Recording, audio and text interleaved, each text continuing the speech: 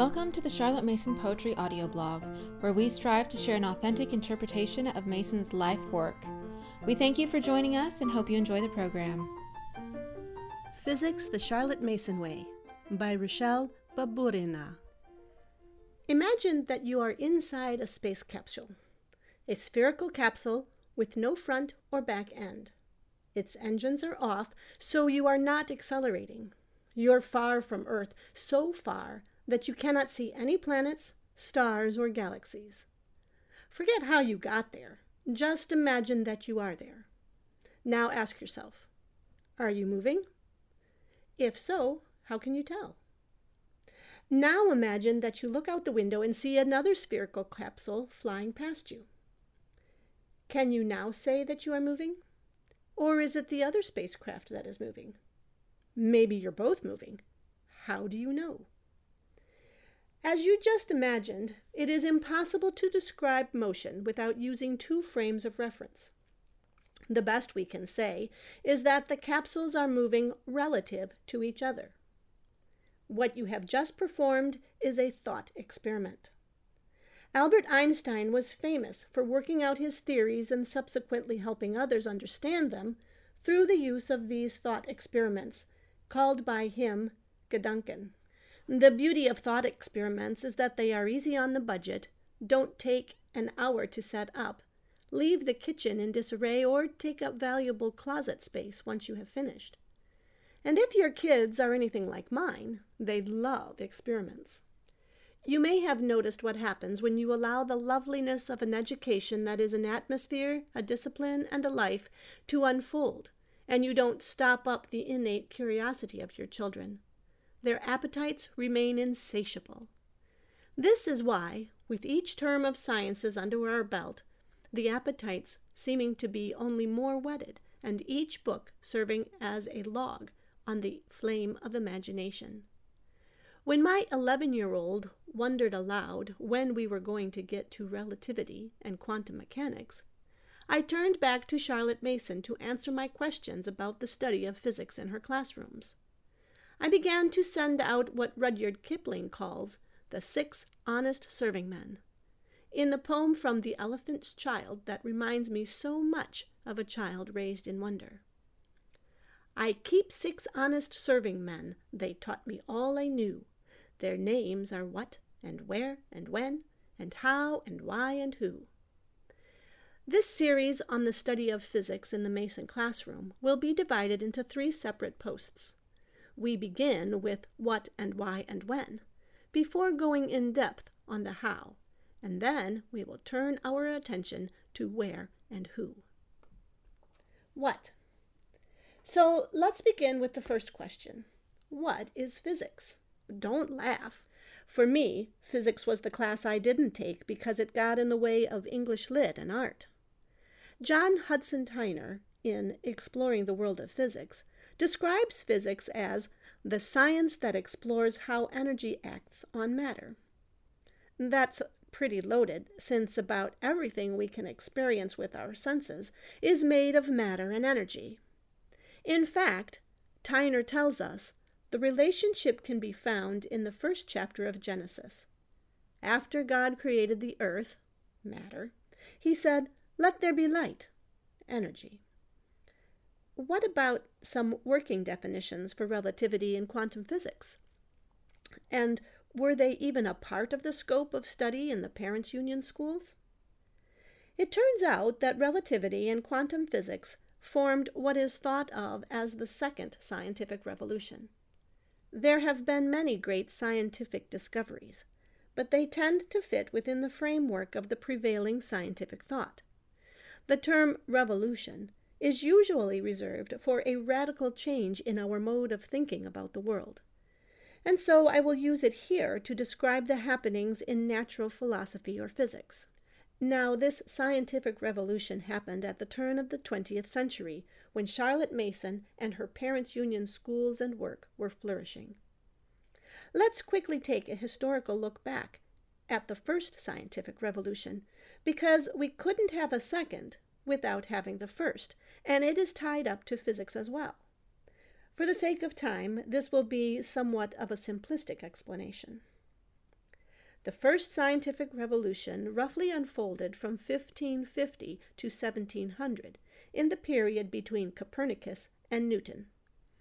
It may be more appropriate to say we had a scientific explosion rather than an unfolding, with everything from Copernicus declaring a sun-centered or heliocentric cosmos, to Sir Isaac Newton joining heaven and earth through universal laws and what he called a mechanical universe.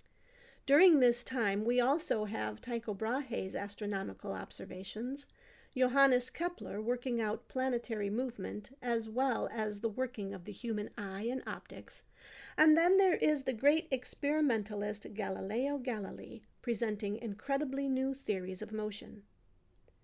Before Copernicus and Galileo, not many questioned the ancient Greeks' description of the world. These men did, though, and this period saw a transformation in belief from the closed, finite, and qualitative cosmos, that is, what can be observed, to this infinite, harmonious, and quantitative universe of numbers and that which can be measured. Think of the difference between saying, "This book has a dark blue linen cover and discusses physics," and saying, "This book is 8.5 by 6 inches and has 365 pages. That's the difference between qualitative and quantitative. There was a paradigm shift from the Greek observations, notably Aristotle's organic worldview of the cosmos, to Newton's mechanical picture of the world, with one set of laws and absolutes in which matter, cause, space, and time are the same always and everywhere. It may not seem so now, but what took place in the mid-16th through 18th century in the sciences revolutionized the way we think about our world. At the time, these were extremely controversial theories, yet they are largely how we see our world today. Newton's natural law, developed in Principia, provided a pattern to which all subsequent patterns were expected to follow. There were many great discoveries made following Principia, but they could all fit neatly within Newton's comprehensive worldview, that is, until the beginning of the 20th century. The developments of Einstein's theory of relativity and quantum theory meant new concepts, not even dreamt of in what is now called classical physics, needed to be grappled with, and it led to thinking about our universe in a way quite different from what had been accepted for the previous couple hundred years. So, what is relativity? Well, Einstein's theory taught us that we need to consider not only motion through space, but also motion through time. He proposed that time and space are not absolute, as Newton had proclaimed, and as we perceive them in everyday life, but rather that time and space are actually changeable and are based on the observer's state of motion compared to that of another observer moving at a different speed. Indeed, if time and space weren't changeable, the speed of light could not be constant. And what about quantum physics? What is it? Most simply put, it's the branch of physics that relates to the very small, or the behavior of matter and energy at the atomic and subatomic level. You see, the laws of Newtonian physics work pretty well in our day-to-day life. I cannot walk through a wall. If I sit under an apple tree and an apple drops, it falls to the ground. I can push my pencil across the table or pull a load of wood in a wagon. At the turn of the 20th century, though, physicists began studying the world of the very small. What they found was that atoms, electrons, and light waves do not follow the normal rules, and in fact, things look very, very strange at the small scale of atoms and electrons. Newton's laws and all the wonderful laws of what is now termed classical physics, which describe how things move at everyday sizes and speeds, are not useful at the quantum level. Einstein proposed that light, which was understood to behave as waves, was now shown to behave as particles as well, and matter, considered to behave as particles, was now shown to behave as waves. In the year 1905 alone, Albert Einstein would also propose that we live in a quantum universe built out of tiny packets of energy and matter. He would prove that atoms existed and give us a method for counting and determining their size in a given space. And he would finish the year by extending his special theory of relativity to prove that energy and matter are linked in what would become the most famous relationship, E equals mc squared. From his ideas comes a radically different worldview than what was held for the previous couple hundred years. We've addressed the what of physics, but now, how about the why? Why? Why did, and why should, physics have their rightful place in the Charlotte Mason classroom? Of course, physics is useful. Newton's laws can relate generally to forces, but they are also necessary for answering specific questions. If we want to build bridges and buildings that don't collapse, design cars that move, or land spaceships on Mars, Newton's laws will need to be applied. And lasers, digital cameras, night vision goggles, and your GPS all work because of quantum theory. That's all rather useful, but remember, Charlotte Mason was not interested in educating children merely to earn a living, but in order to really live. She says of the advent of telegraphy in her 6th volume, "We had the grace to value the discovery for something more than its utility. We were awed in the presence of a law which had always been there, but was only now perceived." Miss Mason worked in the light of principles, and so to answer why teach physics, we need not look further than the 20 principles set forth in the same volume. For example, number 11, give him a full and generous curriculum. And number 13, in devising a syllabus, he requires much knowledge, for the mind needs sufficient food as much as does the body. And the knowledge should be various, for sameness in mental diet does not create appetite, i.e. curiosity. Number 15, the educability of children is enormously greater than has hitherto been supposed. Her approach to science and knowledge of the universe was not divorced from, nor at odds with, the knowledge of God. Rather, it was locked in an embrace that would lead to the culmination of all education, which is the personal knowledge of and intimacy with God, in which our being finds its fullest perfection. Telford Petrie held a doctorate in science, was lecturer of engineering at Victoria University, and invented the underwater steam whistle. In 1928, he said of Charlotte Mason in a note on the teaching of school science in the Parents' Review, Miss Mason approached science as she approached all other knowledge, in the widest possible way. Everything connected with nature, birds, beasts, flowers, weather, stars, rocks, geography itself, and even architecture all meant science to her mind. She interpreted it to mean, in its broadest aspect, what our immediate forefathers so finely called natural philosophy. But she was very insistent in demanding that science should not be divorced from the humanities, that because a subject was scientific, it should not, therefore, be presented to the child in the dry and precise manner so frequently found in school scientific textbooks. She went so far as to decry the detailed experimental methods of the school laboratory. These she considered as tending to confuse the issue, rather on the lines of the old saying that you could not see the wood for the trees. Her whole attitude towards it went even further. You should also be made to realize that the wood was part of the swelling countryside, was, in fact, at one with God's universe.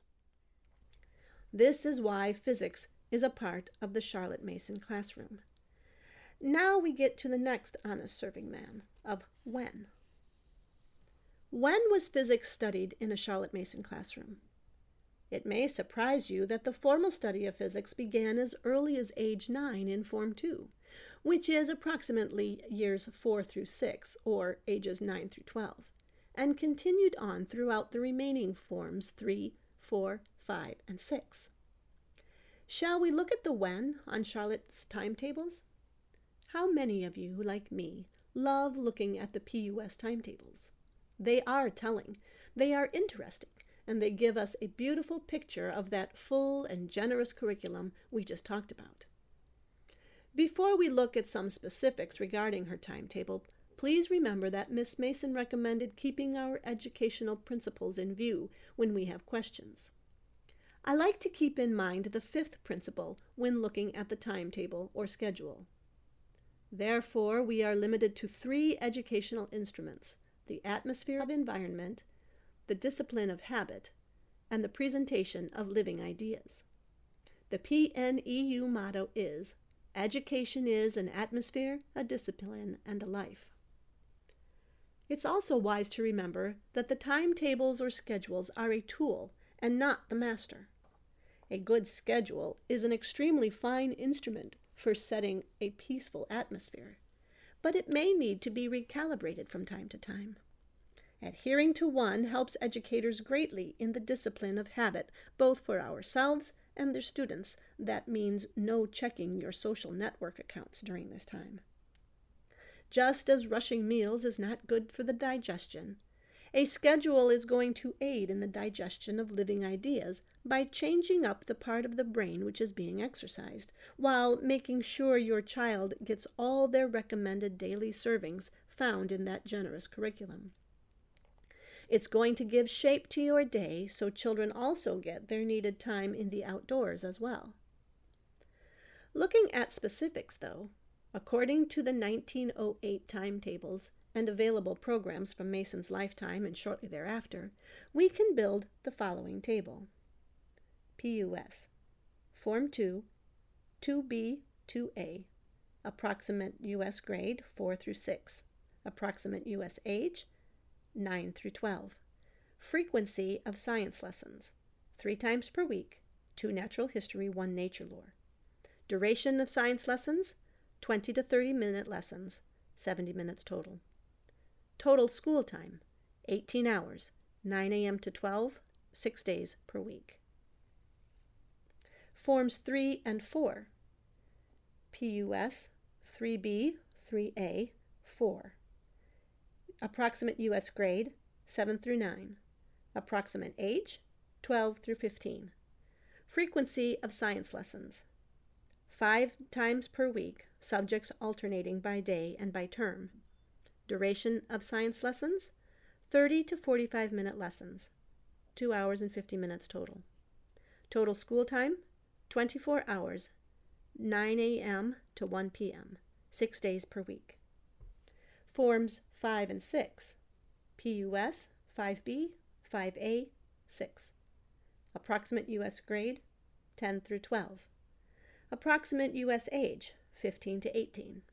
Frequency of science lessons, 5 times per week, subjects alternating by day and by term. Duration of science lessons, 25 to 45-minute lessons. Total school time, 24 hours, 9 a.m. to 1 p.m., 6 days per week. Not all schools in England were on a 6-day school week, and not all were on the same number of daily hours. Remember when I talked about recalibrating the fine instrument of a schedule? Elsie Kitching told teachers in the ex-student journal Le Mille Piante that the PUS timetable is intended to serve simply as a guide to the teacher in making her own, for it stands to reason that no 2 schoolrooms are identical as regards the work done or the time allotted to it. Also remember, these were various branches of science, which included the subject of physics. So, for example, Form 2 might have 2 terms of astronomy, then 2 terms of physics. First, looking at the forms of matter on both a large and small scale, then on to sound, electricity, and magnetism before heading into 2 terms of chemistry. To give you a fuller picture, this would have also taken place alongside the lower and upper classes respective studies of invertebrates in this form. Students also maintained their nature notebooks and had special studies of the seasons during this time.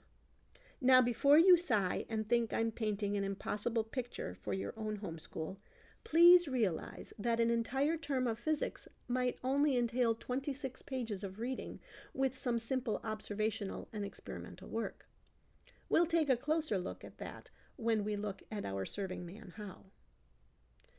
Mason felt that the study of science should be pursued in an ordered sequence. So, a term in this type of physics was not and should not be plopped in at random.